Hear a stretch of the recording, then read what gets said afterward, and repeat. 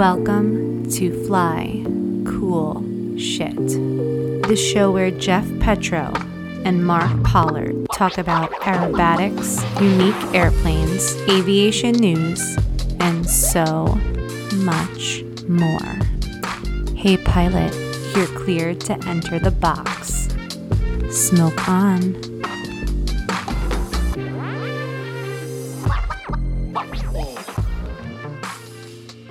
Hey everyone, welcome back to another episode of Fly Cool Shit, powered by Lift Aviation. I'm Mark. And I'm Jeff. And Christmas come early, or Hanukkah, the first, I don't know how that works. Your favorite holiday. The holidays are upon us. Yes, they are. We have one of the best, if not the best to ever do it. Mr. Michael Goulian, the Don, with us. Once again. Up, boys? What's up, man? What's up? How's it going? The best good. to ever do it. The best to ever do it in Plymouth, Massachusetts. Maybe that's about it. Hockey, that is. Yeah, hockey. Definitely not golf and definitely not flying. Oh, God. I just got back from a trip. I was in St. Aug thinking about y'all at the, they do like a light, we were talking about this a little bit, but they do a whole night show and everything like that. And it's just so eerie not going to Southeast Aero and stuff like that. Like I could have went, but say, you know, that's got to be weird. Family first. And they had Mike, right? Like the food in St. Augustine is so underrated. The place. St. Augustine's I've spent underrated. so many.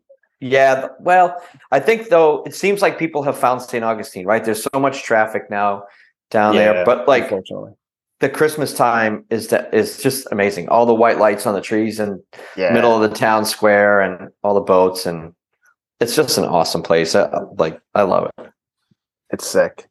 It's fucking sick. Mark went there one time. He went to the Casa Monica, and my son Mason, who's 7, is turning into a real boy and a wise guy. And he says, "Daddy, this is a true story. We were standing out there taking like family pictures in front of the hotel. And he's like, you know, if you take the C away, it's Asa Monica, like Asa Monica." I get it, buddy. I get it, buddy. Don't tell mommy. Yeah. I love you. Kids have no filters. I love it. Right? No, they're the Mark, best. What are we talking about? What are we talking about tonight? Because I'm just our loyal listeners will know that we had the Don on and talked about air shows and competition and all kinds of stuff kind of in that lane. And at the end of that podcast, I made a remark that we didn't mention a single thing about Red Bull Air Races and Mike's Red Bull Air Race career, which was a phenomenal one, and a huge part of Mike's life. And we finally have him back to maybe, I don't know, just a tidbit or two, you know, just summarize in 30 words or less what you thought about Red Bull maybe, and then we'll just move on, I guess. I hope it's more than a tip. Bazinga.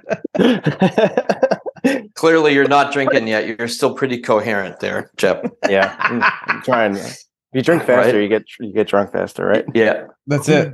No, I mean, listen, I'm super happy to talk about Red Bull Air Race, and man, there's so many aspects to talk about, and I like as we've spoken about, I think a lot of what happens as a pilot in the air race, it also can help as an aerobatic competitor. And man, if I knew now what I knew then, I'm like, man, I would have been a hell of a lot better, right? And I'm a realist. I'm not so sure my Red Bull Air Race career was so great. I had some really awesome races and some race wins, which was hard to do in that sport. But I also had lots of stuff that went wrong in years that you're like, what the hell am I doing this for? And I can tell you when you're halfway across the world and you just finished 9th or something, and you're like, oh my God, I gotta get out of here. Like I'm in Abu Dhabi and I was just 9th, and you can't get on an airplane fast enough to go home, right? And it doesn't go fast enough. And so like that was the coolest thing about that sport is the highs were so high, and yet the lows just sucked really bad. And because Red Bull made everything public, right? So like everybody, Red Bull Air Race would have been the most amazing thing if they never publicized it. If there was no such thing in the internet, it was just you and your buddies out there racing. But they picked winners and losers, and that put a lot of pressure on us as the pilots and teams to perform, which was really great. And it made it the first true spectator sport or at least the largest spectator sport in aviation, I would argue. In recent years, yeah. Absolutely. I mean, how many hundreds of thousands of people have paid attention to another, millions. Millions. Yeah, absolutely. Yeah, I mean, huge spectator sport with regard to aviation. And that's part of the drama. And when we were racing, like, we got emails from kids all over the planet. How do I become a race pilot? Right. And you don't get that as much with air show stuff because they saw it on TV and wherever it was. And they saw it when we raced in Brazil or we raced in Poland, and there's kids that are like, man, how do I do that? That looks amazing. Right? Man, I want to go off into like tangents right now because so many like cool aspects of it. Like one of my favorite racetracks is that. Where should we start? Should we start from the very beginning? Like, I think we even tapped into that a little bit from a previous episode. I think you were talking with Kirby or something like that. Yeah, I mean, God, we could go so far back. I mean, really, the reality of it is I flew in 2004, I think, in Reno, when it was just a demonstration race, right? And that's back when they did all the crazy. Yeah, we did it in Reno. The very first time where I raced was in Reno. Kirby, Mike Mangold, Paul Bonham was there. I think Steve Jones, Klaus was there. I remember, and there was a few others as well. Now that I don't remember. And actually, Hannes was the race director. How crazy was that? Wow. Hannes was the race director back then. Peter Besnier would have been there. Frank Versteeg would have been there at that time, and so. We did that, and it was awesome. And then in 2005, what airplane were you flying in Reno? I flew my Cap. You flew a Cap? Holy! Yeah, which was a terrible race plane, right? You can't pull any G on a Cap. Just tumbling around the chicanes. Yeah, right. Exactly. And then, so in 2005, I think there was I think there were 8 pilots, and then at the end of still. Yeah. And and no teams though? Like, who was with you? Like, no team. So, it was just me, right? We were just learning. It was the beginning. It was just me and my airplane. I had a crew chief because of the air show, but I was there for air shows as well as the race. And actually, little known fact, David Martin competed in that race. So he always I was a Red Bull Air Racer. Yeah, David flew in that race. That's cool. Sit back down, Dave. Sit back down. Settle down, Martin. Settle down. And so then they started in 2005 the real race series, sort of its first year, and it was Kirby and Mangold. And then at the end of 2005, I flew in the very last race in San Francisco, but just sort of not at just, hey, Michael, you're the first one to go in the race. I actually shared a 300 with Frank Versteeg. Was that the Yellowbird? No, it was one that was one of Kramer Upchurch's airplanes because they rented them for a little bit. Frank got in the one before that. And then Nigel came in. So he was the 9th. And then in 2006, they invited me full time for my first year. So I really started in 2006. That's exciting. That must have been a real pain in the butt for you as far as logistics. Yeah, because your family, your airshow career. It's what I did, right? It was my whole life. I don't have another job. I didn't have another job, aerobatics, and this is how I made my money. So I jumped at the opportunity. It was awesome. No, I mean, exciting, but like a challenge to try to get this all to work together. Oh, it was stupid. Yeah, we can talk about that. I mean, for a while, I had 2 very distinct teams, right? So there was a race team and an air show team, and they were completely different people.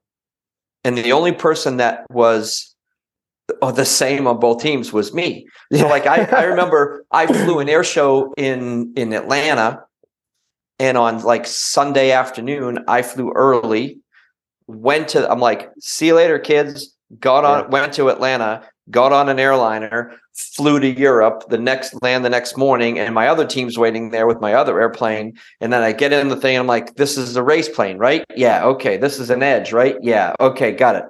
Not an extra, an Edge. Legendary. And I did that It's amazing. for a while, sort of as a yo-yo. And that was itself a struggle. Yeah. I like just trying to do that. But, to go back, Red Bull Air Race gave me everything in my life. And Red Bull was such a great company to all of us. And they did so much for the sport. I mean, and the hundreds of millions of dollars that they spent. I don't think that there was anything else insane. they could have done to the Red Bull Air Race to make it better. Like, as far as safety, presentation, it's just like they did Certainly so not from much. a spectator standpoint. Yeah, I mean, they just did a great job, and they learned, and they had the best people, right? They just had the best people, and from the support structure to the air gators were animals, right? They had contests to see how fast they could get an air gate up when one was hit, right? They had contests amongst themselves, and like it was amazing. The whole thing was just intoxicating, right? Because you live your life with 100%ers everywhere, right? The camera people, the air gators, the helicopter pilot, the race pilots, everybody has super geeks doing all their telemetry stuff. And everybody in the place was at the top of their field. And it was just a fun thing to be around. You don't find that much in a work life, right? No, that's so I was going to unique. say, like, going to a Red Bull Air Race as far as an athlete and competing, and then going to maybe not Oshkosh, but like you go to an air show here, and it's like I'm just assuming and speaking blatantly, but like I'm guessing that the structure and the setup is not even close to what Red Bull does. Not to say it was bad at all, but like they're just on another level as far as how they get out. Yeah, I mean, like you really can't compare it, right? It's just, I don't know, like the budget of a Red Bull Air Race was probably, I don't know, $10 to $12 million per race, maybe more. Yeah. And so when you look at, and let's make no bones about it, the air race was a television show around the world, right? Like it was great that we raced, but the objective was, there was a marketing and a media objective, right? And that had to be met. And so it was very professionally done, and it was big, but yet in the end, it was all about pilots hanging out with pilots, which is kind of what air shows are about. It's the same thing, right? Like we all speak the same language. It's hard to tell somebody what a snap roll is, or an outside snap roll, or a rolling circle, or a tail slide, or, like you just have to do it. I can explain it to you, but until you do it, you just don't know. Right. And we are all, as pilots, the same. We just love doing what we're doing. And whether it's military guys flying off the back of a boat, or us flying aerobatics or racing, it's all just sort of trying to get the maximum out of a machine, which to me is, God, it's been my life's passion, right? Yeah. So 2006, you sign on with Red Bull.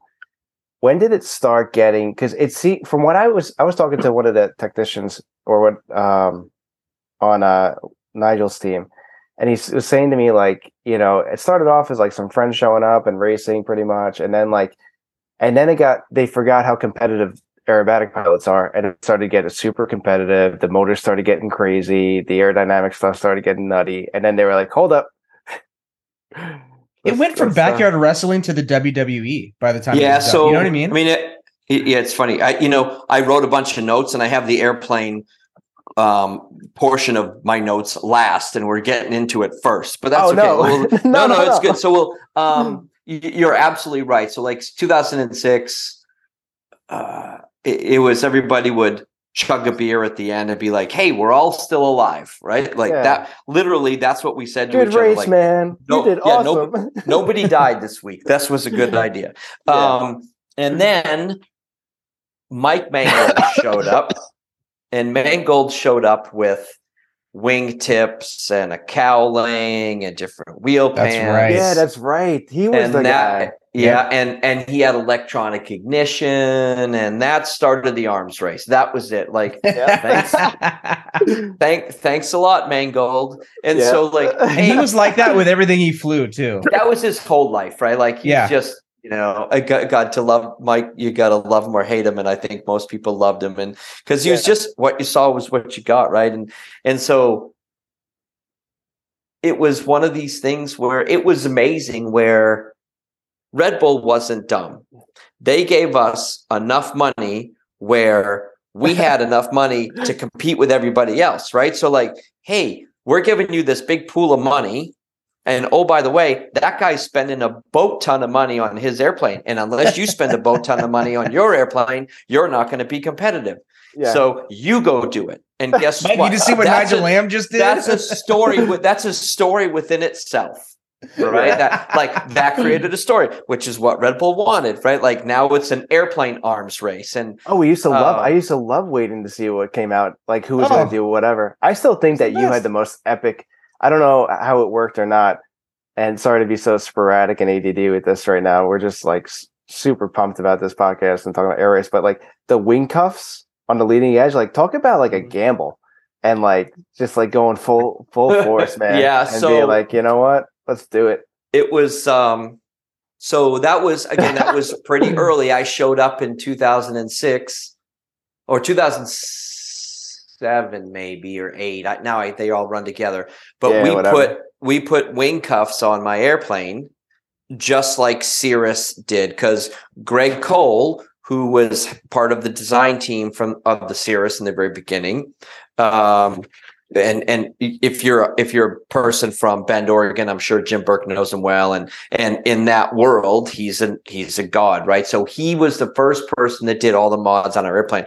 And he's like, hey, it's all about how much G can we pull to make a tighter circle without losing energy. I mean, that's all there is to it, right? Yeah. So we're like, hey, let's put wing cuffs on.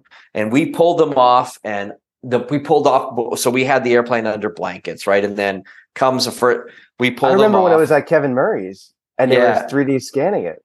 Correct. And so crazy. And like, man, people went through the roof. That's illegal. He can't do that. Oh, really?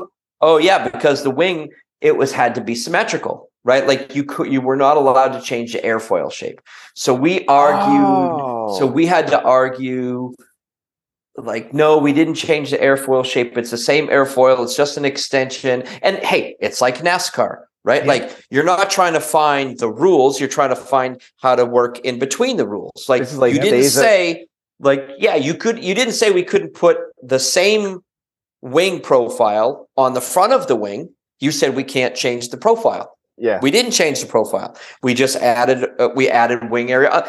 So it was crazy. Like Days of Thunder with Harry walking around the face of the race car. Oh my god! If I could tell you all the ways, to give you an extra gallon of gasoline, we could fill up 3 podcasts with just the modifications. I love it. Oh, turtle decks, tails, cowling. It's insane. Like, people have not a clue.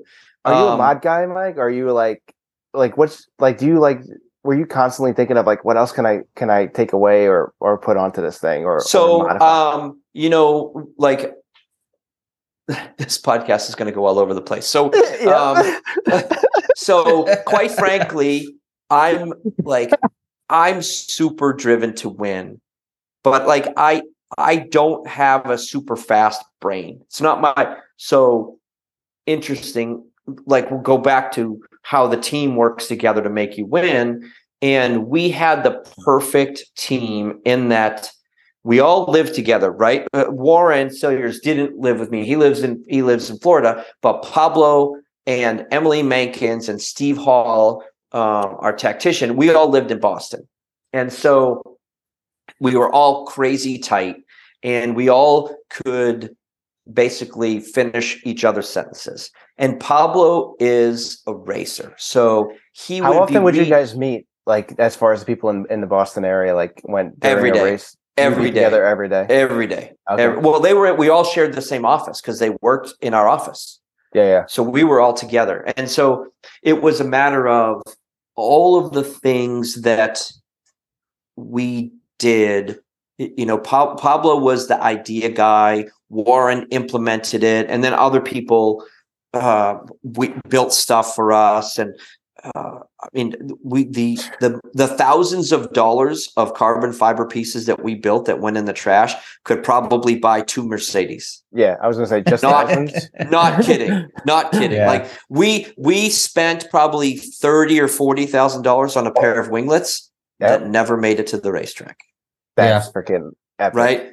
Are they nice? They're in your hangar No, we threw them away because it's a nightmare. I'm like, I never want to see these again. We actually threw the molds away about 7 months ago. And Kirby Chambliss would say, you know what?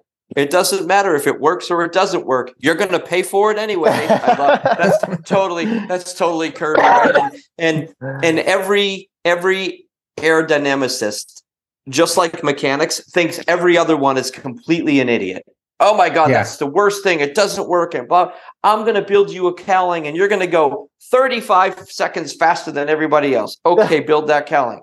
Oh, well, you didn't need to say that the engine needed to run underneath this cowling at the same time, right? And it's so crazy. It's air cooled.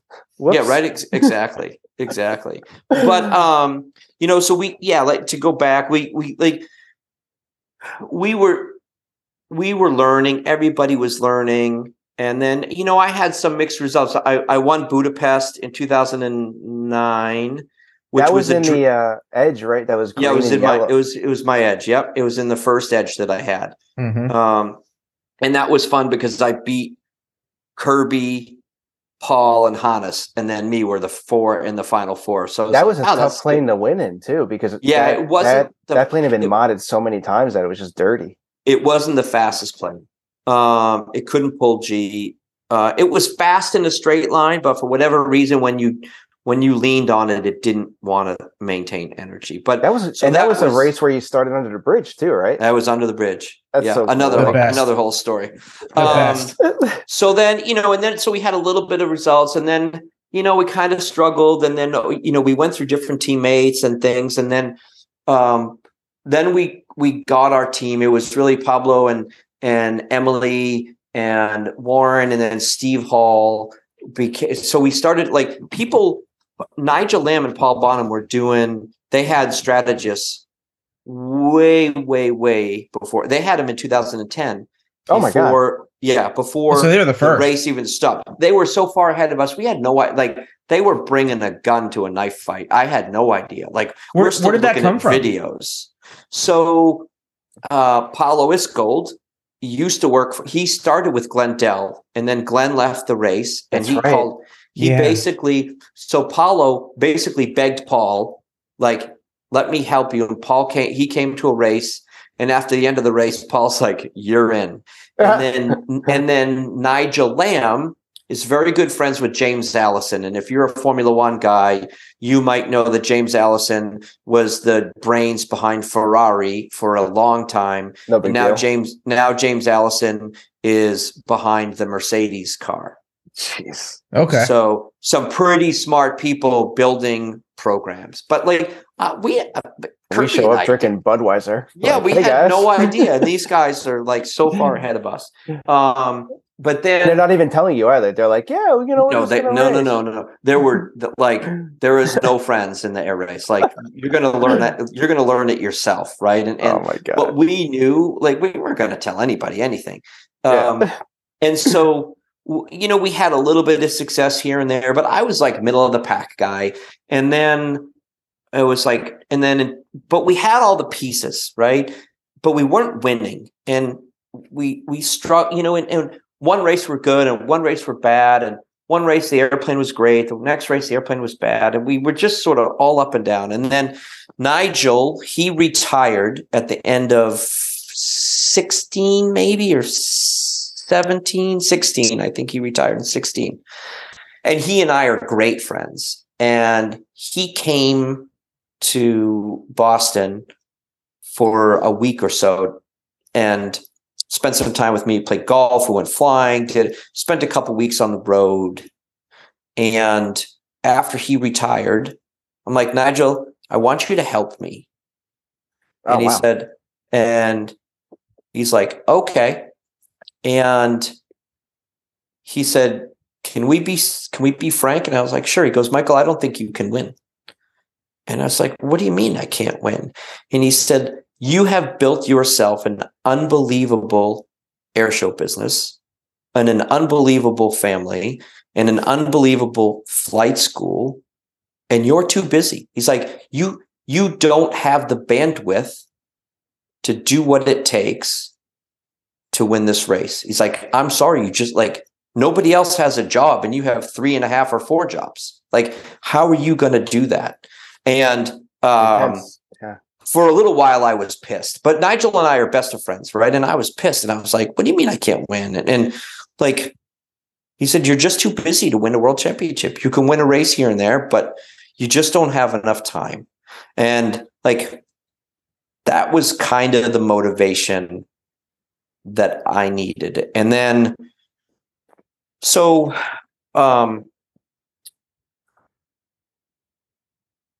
then we started, we had the pieces, and we had and then Nigel sort of entered the picture as sort of our 6th team member. And but again, from the other side of the world, he was there. But we had a sports psychologist, Adam Naylor, that worked with me, and he works with professional hockey players, tennis players, golfers. How'd you get him? He just came from a friend of a friend, and like, he was the Northeastern Huskies hockey team. He was the coach for that team, and we were working together for a year or so. And I was learning individually how I could try to be better, but it was really Nigel that was like, hey, like, Michael, you're too busy.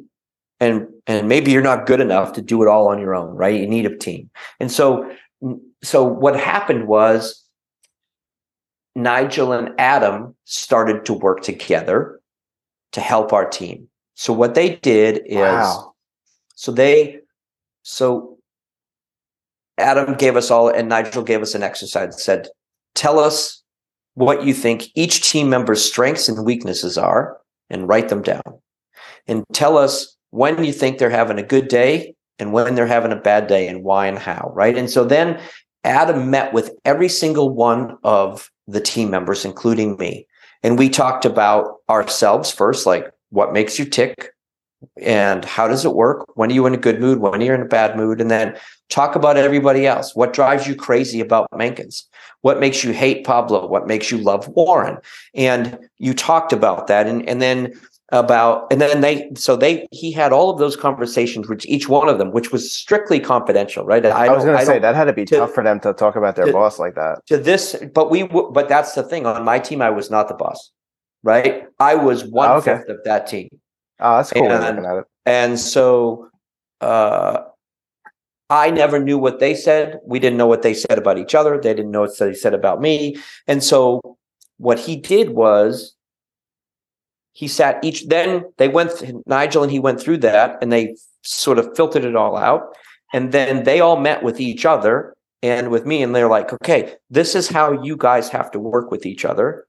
And then they all sat down without me around and said, okay, they used to call me the meat servo, right? The idiot that flew the plane. And they're like, hey, here's how you deal with the stupid Armenian. When he's in a good mood, this is how you do it, right? When he's in a bad mood, this is how you fix that. This is how you deal with it. And then, because no one on the team was allowed to be in a bad mood, because it was in such a small space in the hangar. If one person was a bitch, it affected the rest of the team. Right. So we started to work on every little facet of everything. And that was, it was all super confidential. And then it just started to work. And this was preseason, right? Yeah, preseason. Where it started. And then we became like a family, right? And we all realized that we were a team. We were a small team. and we all had equal responsibility on that team. Everybody was crazy important. There was, just because I flew the plane or Warren worked on the plane or Steve did all of the data, it didn't matter. Nobody was more important than the other one. And we all believed that. And we all were like, hey, there are no slouches on this team. And if anybody screws us up, we're just going to like leave you in Japan, because we're not going to deal with, we're just not going to deal with your shit. And we just didn't have any drama on our team. We loved each other. We loved what we were doing. We all had a goal, and man, it made things super easy. Right. Yeah. And then I can remember Emily and Nigel came to me and said, Michael, you're not going to like this, but we're going to buy you a phone. And the only phone numbers it's going to have on it is your mother, your wife, and your daughter. There's no internet on this phone. There's no nothing. And when we go to a race, you're going to give me all of your electronics and you're cut off from the world. Oh, geez. And I was like, what? They're like, yep, you can't get on the internet. And so it was funny. So Emily, she took control of my life. Right. And so like, literally we had a SUV would pick us up at our houses, because we all lived near each other, and they would start, and then she'd be like, Michael, the SUV's we're going to Abu Dhabi, right? Like the SUV is going to be in your driveway to whatever, Friday morning at 9 a.m. Be outside with your bags and ready to go. Okay. Get in the truck. And I was like, so what airline are we on? We're on Emirates. And where are we going? Well, we're going to go stop in Zurich. And I didn't know what airline I was on. I didn't know what time it was. I didn't know where we were going. I didn't know what time we landed. I didn't know what time. I didn't know what the rental car I didn't need to know that. They're like, you don't need to know. You're on a need to know basis, and that shit is not important to you to win a race flying an airplane. So shut up, keep your mouth, sit down in the chair, and we're going to take you to Abu Dhabi because we're going to go win a race. I'm like, okay. And then as soon as we got to get Emily on the show now. Yeah, right.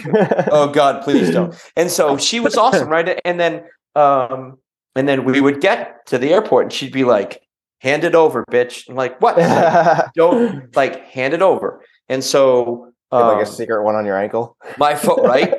My phone, both of my iPads, and my laptop all went to Megan. She's like, "You're cut off." And so that had to be really difficult. I mean, it's an obvious statement, but how, on a scale of 1 to 10, how difficult was that, without joking?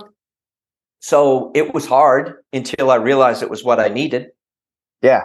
Right. Because everybody's on Twitter, everybody's on Facebook, everybody's on Instagram. Red Bull's writing "Oh, Goulian has a chance to win it all," or "God, Goulian sucked in the last race and he's out of the world championship, and oh my God, he blew it up." They didn't want me to see that, and I didn't want to see it, right? I didn't want to hear what everybody else was saying. And it was, again, that might not work for everybody, but it worked for me, right? That was my psychological torture. To read that stuff before flying, Yeah, exactly. Yeah, it just screws with your brain, right? I didn't need that. And so they took the load off of me. And then I love this team setup. I mean, I love this. It's just it was really awesome. Cool. And then the whole idea was to create a bubble for me, right? And that so that I could stay focused. And then the key was for me to be steady and relaxed. So literally from the time I stepped in that hire car to drive us to the airport until the final flight of the race, I literally worked on controlling my breath and my breathing. How many days was that on average? 11. 10, 11. 10 to 11. So I controlled my breathing. It's crazy, but how fast I talked, how fast I walked, what I had, how I was in a bubble, and we're here to perform. It's going to take 10 days to get to the result. Right. And so there was no lift or drop in emotion. It was just sort of the same all the time. Would you say that you were the only team at this point taking it to that level as far as structure? Again, I can't tell you because I don't know what the other guys did. Everybody, I think. oh my God, that's crazy. So Matt, I know Even Matt now, Hall Mike? yeah, Like, even now now we don't really talk about it so much. And Matt Hall had a psychologist that was with him, and I know Juan Velarde did as well. But as far as like their team and how they handled their, like how Matt Hall was handled or how Velarde was handled, were they kind of doing their own thing and still kind of keeping up a pulse on life back home, or are they like, was any other team just completely like? I don't know. Yeah, I don't know. I would say very Kirby. little. I know Kirby was on the phone to home a lot, and again, like the team got together and said, Michael's too involved in everything else, and he's a busybody, so we're gonna like cut him out of that. So, like, unless somebody dies in his family, they're not going to tell him anything, right? And and it's just the way it was. And so I always would get like 2 books, and I would bring with me. And some magazines. So I would go when we were there from the hotel to the airport, do what I needed to do, back to the hotel, right? And then took a shower, sort of settled down. I read a book with earplugs in, went to sleep, got back up, and it was like Groundhog Day all the time. Do you think that this changed your air show business? As far as like after that first season of delegating these duties to, Emily and Pablo and Warren and everything, do you think that it, like, obviously you did amazing in the air race, so the proof is in the pudding. So did you change the way you ran your air show business because of that? I tried, but again, it's like, like they say, being in the zone, right? So our team was in the zone for almost an entire season. And to get everybody it's so hard, right? To try to get everybody on the bus going in the same direction is not so easy. Right. So yeah, I try and I know it. And my airshow team right now is quite cohesive, but it's not always perfect. Right. And I'm not so sure that would have been perfect in 2019. It was just the magic of 18. Right. Yeah. And you pull out one player and put somebody else in, and it changes the dynamic. Right. Yeah. And so so that's how we did it. Right. And like, there was no caffeine. So no Red Bull, no Diet Coke, no coffee, no tea, no alcohol. Right. Again, anything that could screw with my heart rate. None of that. I didn't do any of that while we were there. So it was basically like exercise, sleep, eat right. And Red Bull was amazing, right? We had our own food. We had our own catering and everything else. So we would go to a food tent every day and for lunch and dinner at the airport and eat. And it was awesome. That's crazy though. I mean, like, so you didn't have to think about anything but the race. No, I didn't have to think about anything. That's epic. Right. Yeah. Yeah. So it was pretty cool. And and then like your family. So we almost everybody on the team, I think not everybody was married, but 95% of us were married with kids and stuff. Right. Yeah. And you had families. And so, responsibilities and stuff. Yeah. But my family, like, they were professional air show / air race people. Right. So in all of 2018, my family came to, I don't know, 4 out of the 8 races, maybe 3 or 4 out of the 8 races. And they stayed in a different hotel. Yeah. They wouldn't cut. And then I wouldn't see them until, they wouldn't see me until the end of the day. And it was really weird. Like we won the race in Indianapolis in 2018. And it started off a great win to win there for you. It was a dream come true. It totally was a dream. And, but it started out as turmoil. Somebody said we were cheating because our exhaust got bent. Like it didn't happen on purpose. And then they made us change our exhaust, and we were pissed because like it's the same exhaust as everybody else. It was that cutthroat, huh? Oh yeah. It was super. And so I wish they would have talked about this more on the show, like the Red Bull Air Race show, when like the scandals or whatever you want to call it. I don't even know if they really knew sometimes, or I'm not sure. And so we were all pissed off. And then on race morning, I remember they're like, "Hey, Michael, can you do like a 6:30 interview with ABC News in Indianapolis?" I'm like, "Really? you need me to do this at 6:30 in the morning. Yeah. And I'm like, can I just like, it's race day. Everybody else shows up at 10 and I have to be there at 6:30. And I was like, oh shit. All right, fine. I'll do it. I show up at 6:30 in the morning, do this interview with them. Then I think, and Emily and I did it, like Pablo and Warren weren't there. And then we went out to breakfast, came back, did the thing and did the entire race. And then when we won, I'm standing up on the podium and they're playing the national anthem. And I look down and I see my wife and my daughter and a few of my really close friends. And I started crying because I forgot that they were there. Oh my God. Like, I had gone whatever 14 hours or 12 hours without thinking about my family. I forgot where they were. So like when you talk about being in a bubble, and that didn't happen at any other time except for that race, right? And so it was pretty amazing how I want to get back to like that. As far as like, so your preseason training, team training, flying, everything like that. What was so you didn't know if this whole psychology aspect, sports psychology, was going to actually work, or how much it would work, or maybe even hurt. What was the trying to get at? Like, did you notice it after the first race, or was it a gradual progression to being like, okay, this is the right way. We got to take our team. We got to do more of this structured, psychological. So aspect. I didn't even I thought the psychologist was for me. Right? Like Michael, help you deal with pressure, help you deal with stress. And then it wasn't really until Nigel came along and he's like, hey, you guys all need help to work with each other, that it really started to sink. Because then the psychologist, he was managing the emotions on our team, not just with me. And it's not just like, there's no magic bullet, like, hey, just do it like that and you win. It's not, it's like, it's an evolving thing. You have to learn how, you're going to be nervous. You just are, right? But after the first race where you're like, okay, this is working, or I can see the value. Yeah. Or did it take a couple of races? No, it didn't. Cause we won our first race in 2018. We dominated all race. Oh, that's week. Right. Yeah. We just came out of the gate and it was easy almost, right?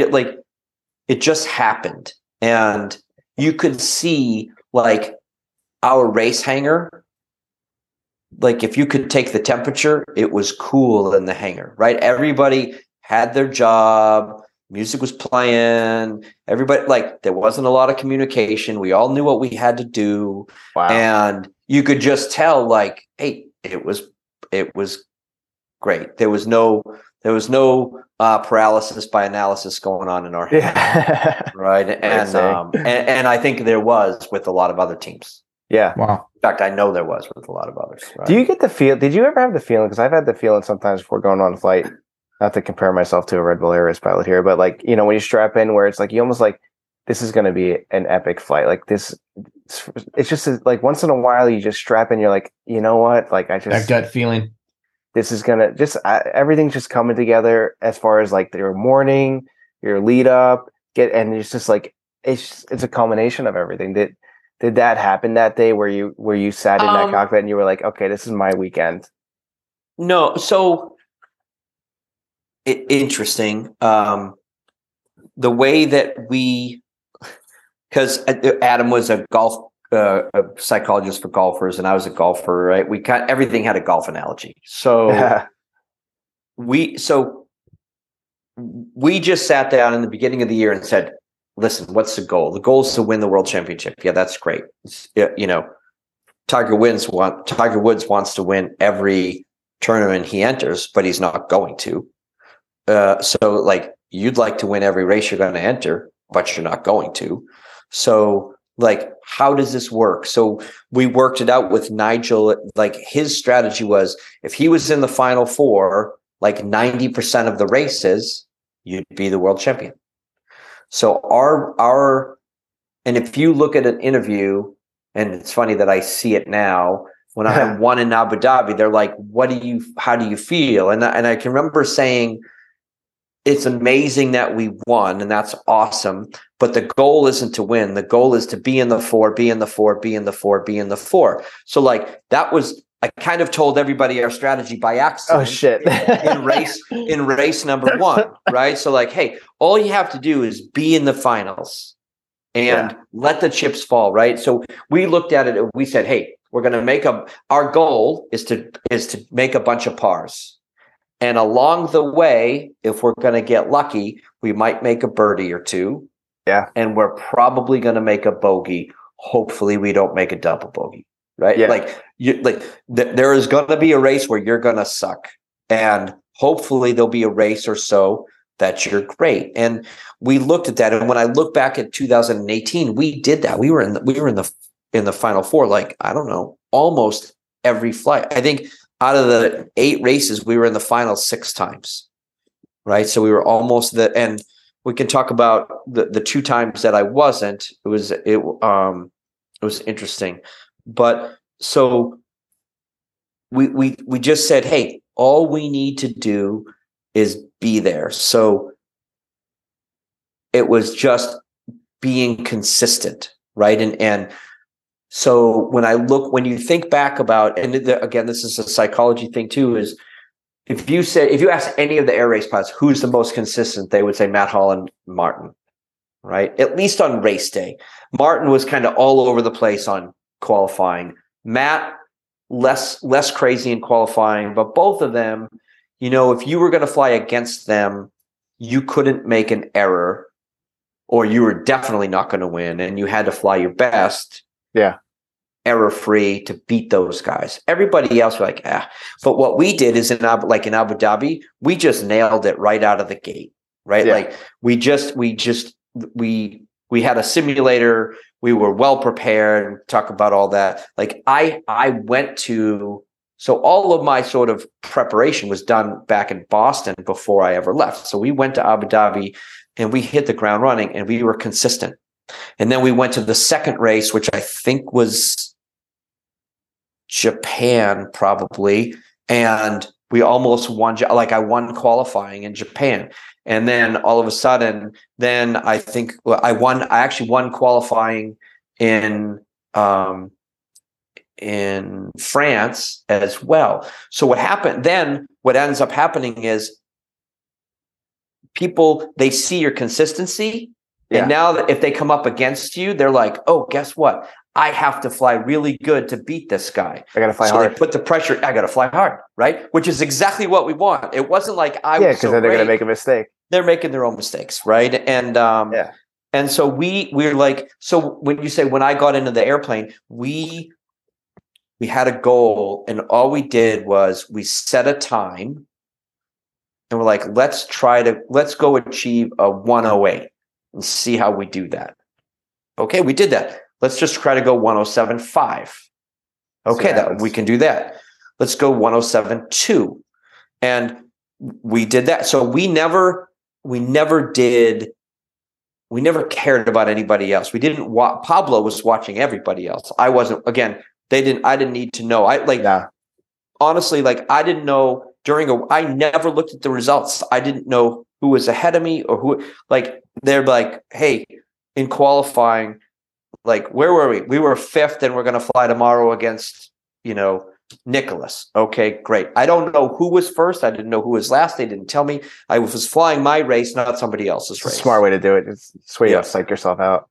Yeah. And when to relate it to competition flying, like if I was flying unlimited, the last thing I'd want to do is go watch Rob Holland. Right? Like I don't get why people watch people in their category. So I would watch people in my category. I would watch the people at the bottom of the category because I figured for wind, right? Yeah. The people that are really good are going to make the wind disappear. The people that are weak won't make it. Exactly. So all I did is I picked the worst that I thought, they're going to struggle in the wind, because all I really cared about was the wind, right? Mm-hmm. And so that was kind of how we do. So I, like in competition, that's all we do is they're just like, okay, I don't care in an unknown which way they turned or whatever. Like I have my plan from last night. I'm not going to change my plan. Even if it's wrong, I'll figure that out after I screw up. But like, I'm not going to change 20 minutes before I fly because Joe Jones just did a 3. I know they do. I don't get it. It's like, what are you doing? Yeah. So like, and it was funny to watch that. We were on a roll, and then we got to Budapest, and it was Yoshi. I mean, it was Michael and Matt and Martin in the top 3 the whole year. And then in Budapest, I don't know, I was overconfident or whatever. I screwed the pooch and I over G'd twice in qualifying. I hated that over G because what the wing is capable of. And to me, I know that was just such a bullshit it was thing. Part of the game. So I was last in qualifying and Yoshi won. And we're like, and I was like, whatever. And I can remember I went back to the hangar and I could remember because Yoshi's hangar was next to mine. And the media is like, what do you think about your matchup tomorrow? Because Michael's last and you're first. And he's like, oh, it's going to be a hard race against Michael because he's really consistent and he won't make that mistake again. So I have to be really good. And I kind of chuckled to myself. I'm like, we're going to win tomorrow. Right. Yeah. And so I just had that feeling that, again, we put pressure on people. Yeah. And I won that first race in Budapest against Yoshi. And then again, ended up getting into the finals and hit a pylon and was 4th in the final. But it was interesting. So when you were really good, you made the other people worse only because you put pressure on them. And that was something that I didn't understand that until I created that. Because up until that point, I was always the one that was nervous. You were attacking it. Yeah. Yeah. I'm going to go fly against Paul. Shit. I'm going to have to kill it. Right. And that's the worst thing to do. No, it's like competition, order a flight. You don't want to fly after freaking some epic guy or girl that that has been crushing it, because you have to fly just as good, if not better, to score higher. Yep. And when we were in our bubble the whole time, and what people don't know, and we can talk about it later, is that we had a water cooling system in the airplane, and that's how we cooled the engine. And we had perfected it, but there was a way that there was a steel piece, a fitting that was getting corroded. And somehow there was flakes of rust finding its way into the breather system, because we plumbed the breather from the smoke and the fuel and the water all together. And somehow, now I can't remember exactly, it went into, we were getting some clogged fuel injectors. So it made its way all the way back to the fuel pump. Yeah, all the way to the fuel pump. So in Austria, I was flying against Nicholas, and I was like, I don't know what is wrong with this plane, but it feels like it's running on 3 cylinders. And it was. And so it was so distracting. I made an error, and we were 12th or 11th or something in that race. I can't remember. Then Indianapolis came, and for whatever reason, we didn't have it. It was perfect. We won the race.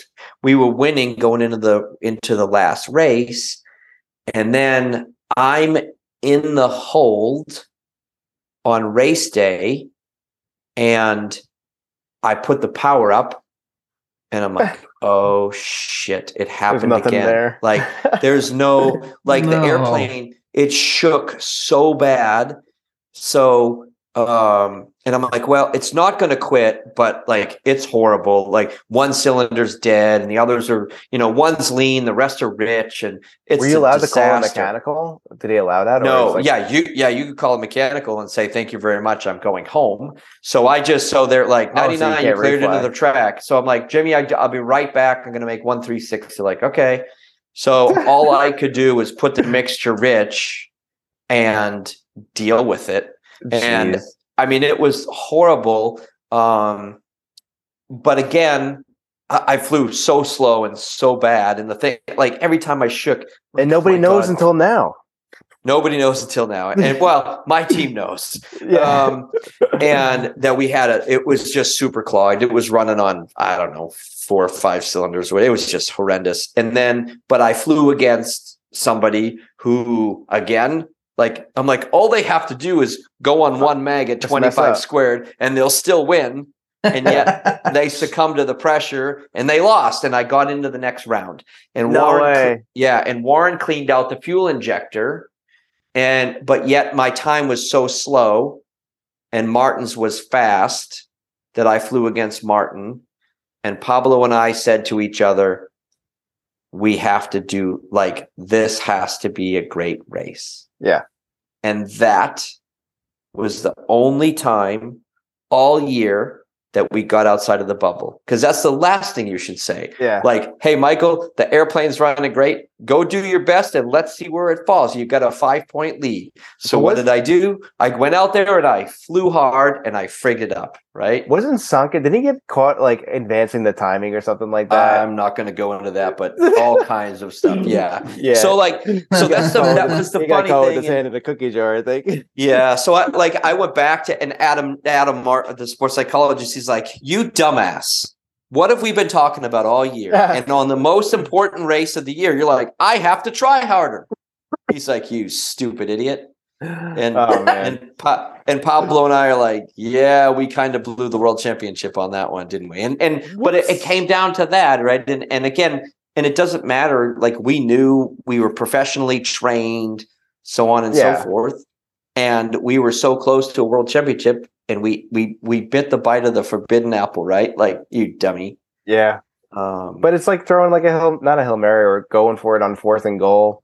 So it's just everybody loves the 4th and goal that turns out good, but then those same people, if it doesn't work out, they're like, "Oh, you idiot! What are you doing?" Exactly. So it's Monday morning quarterback. But it was that's freaking epic, man.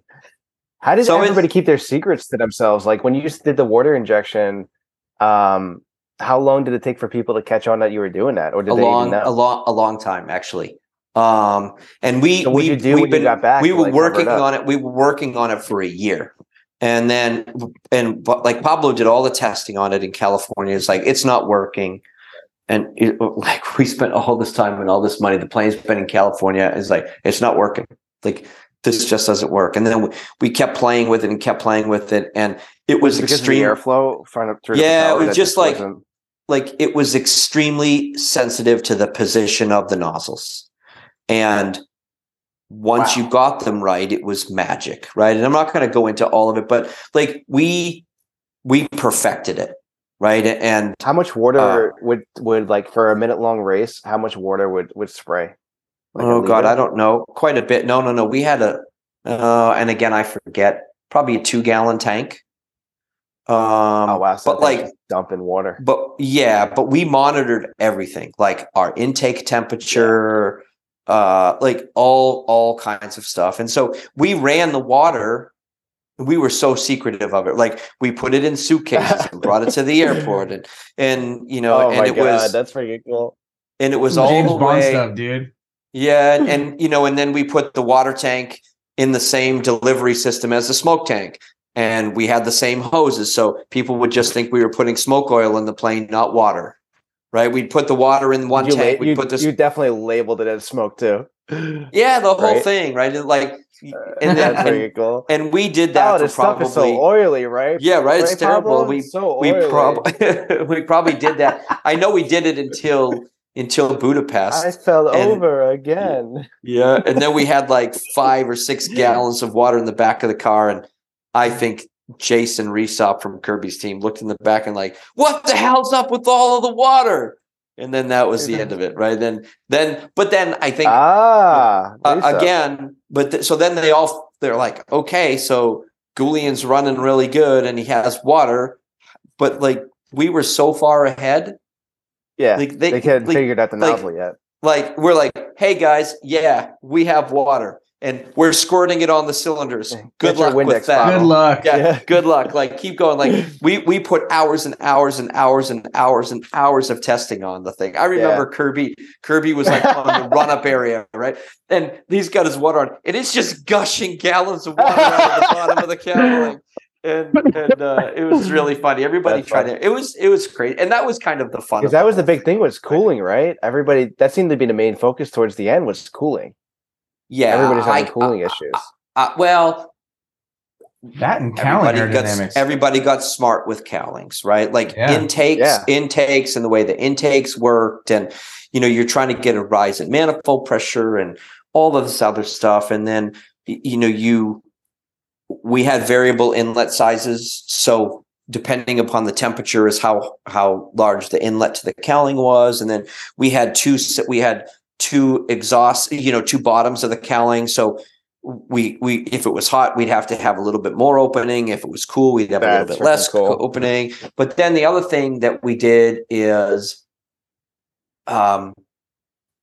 we figured out how to, because we all ran 2 oil coolers, but we created a system where for one run or 2 runs, we shut off all of the cooling air to the oil coolers. So there was no oil cooling happening at all. So holy shit. Yeah, well, like it was a pretty ingenious system that took, again, 2 years to sort of perfect. But there was no cooling drag at all. And the oil, we found the oil temp, like it would scare you if you were flying my plane, because it would sit at about 195. But then as soon as you did the magic to make all the cooling drag go away, it would climb 96, 97, 98, 99, 200, 205, 210. But it would settle. It would settle at like 235 for like after like 30 seconds, right? No, I would say like for a minute or so. It would crank to like 230, 235, and then it would just sit there for a minute or so before it would go blasting up to 250 or whatever. Which we did oil changes like every second or third day. What type of oil were you running? Just whatever they could provide us, right? It was Total in a lot of the countries, or W100. Most of the places I didn't was know Aeroshell. What weight you were running, if you were running like lightweight oil. No, just heavy oil. Like you just 50 weight, 100 W100, right? Same as everybody else. So we just figured out, and then between runs we would like get the airflow back going over the coolers and all of that stuff, and cool the oil back down to like 220, and then for the second and the whole thing, and then get it. It was really, but when we had the airplane completely tuned and going, like it was the greatest feeling. That airplane, no, I am not lying. I have pictures to show you.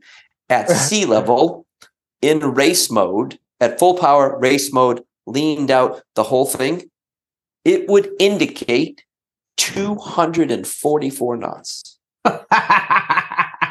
Oh my God. It was faster than a King Air. Like it was insane. Are you kidding me? No, I'm not lying. I'm not lying. Indicated how fast that plane was going. You could almost bust the 250 knot speed restriction straight level in a single engine piston. I used to give a presentation on the air races, and I can remember like, here's 2015, and it would indicate like 216. Here's 2017, and it would indicate like 229. And then the last one, it was so fast, it was stupid. And that's awesome. And like we had all kinds of stuff. I mean, this is, and that's that was with the detuned motor too, right? That was with the motor. That it was a 10-to-1. It was a 10-to-1 compression engine. But right? You could have could have bumped it up 13-to-1 and done. But we never did. But shit. But I'm just saying to get above 250. Yeah, but it was a 10-to-1 engine, and this is not secrets to anybody anymore. But like, most of us were running like an automatic mixture control and things like that, right? So like they watch it. So all of the cylinders, all the EGTs and CHTs were within I don't know, the CHTs were like within 5 degrees.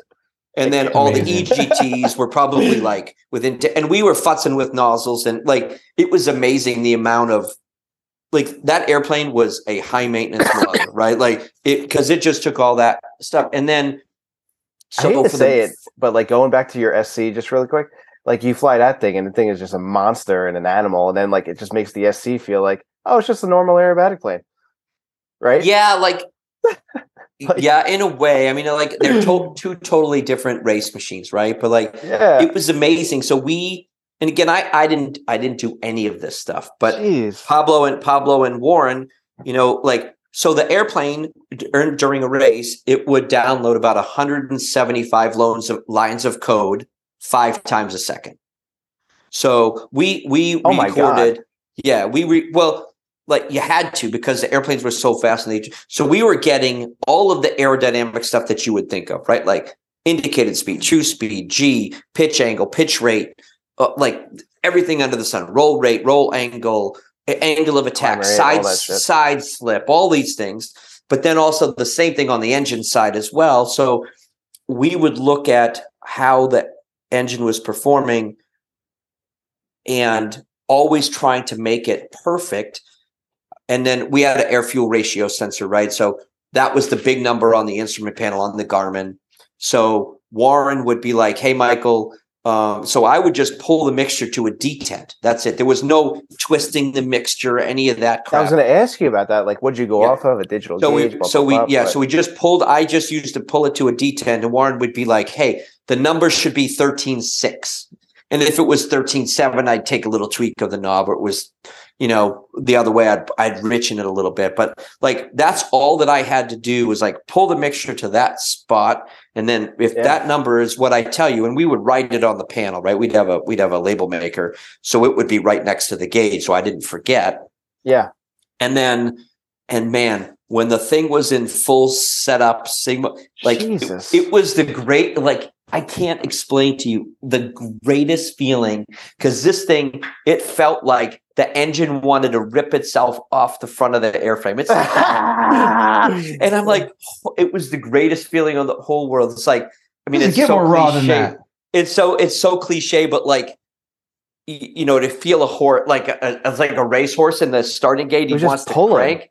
Holy shit! It was like, it was just hauling the mail so hard, and it was like, but when you turn your R, because we were limited to 2950, right? So we would set it at 2940, and when it's wound that tight, like it just, the harmonics are such that it's super cool. It feels more like a turbine than it does a piston engine, and it just pulled so hard.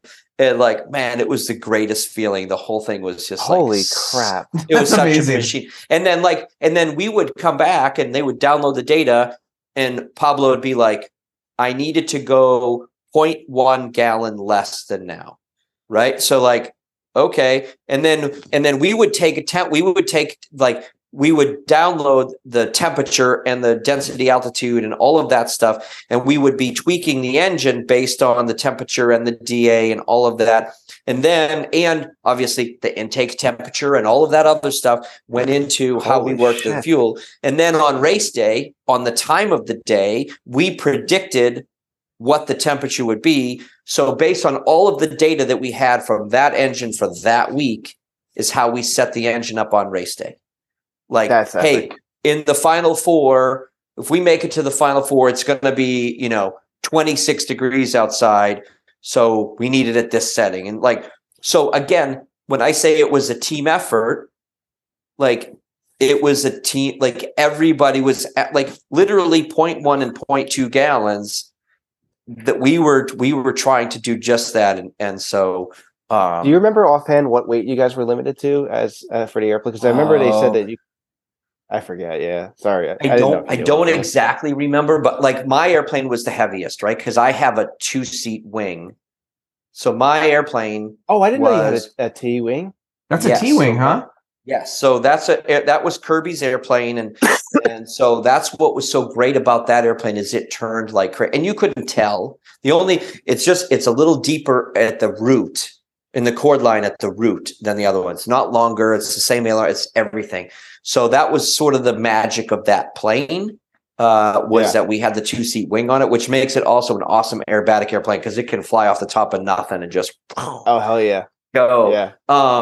So we were always, and then obviously with the water, it added some weight. But we were always like, oh man. And I was on the stupidest diet ever. I weighed like 153 pounds. Like we couldn't even get the seatbelts tight. Yeah. We couldn't get the seatbelts tight enough. And Mankins was like, you look like you're like malnourished, like eat something. And it was like, Yeah. Yeah, but you were like you were fit. You were fit though, right? Like you were. Yeah, out. I mean, we were fit. Like I was just my diet was stupid controlled. Like I would be in. I can remember I'm in Budapest, and I would take a picture of the food buffet and text it to my dietitian who lived in California, who was up, and he would text right back, and he'd be like, "The eggs, 1 scoop of the white rice from a teaspoon." And yeah, oh my God, have those carrots and 1 thing of the sausage. I'm like, okay, and that's kind of how we did it to stay. Who ate the most on the air race? Who was like the biggest eater on the air race? Oh God, I don't know. Maybe Kirby. Yeah, he's a big dude. All right, everyone. That's all you get for part 1 of this 2-part series with Michael Goulian, the Don, the best. It was so much fun having him on. This was a great 2-part series here on the Red Bull Air Races and much more. We'll continue next week with part 2. Thank you to Lift Aviation for supporting the podcast, supporting aviation, and supporting aerobatics. Head over to www.liftaviationusa.com. Use the promo code FlyCoolShit at checkout for 25% off your order. Talk to you guys next week. Thank you for listening to another episode of Fly Cool Shit. Be sure to check out our website at www.flycoolshit.com. Subscribe, rate, and review the show on iTunes and Spotify. Any questions, comments, or feedback, shoot us an email at flycoolshit@gmail.com.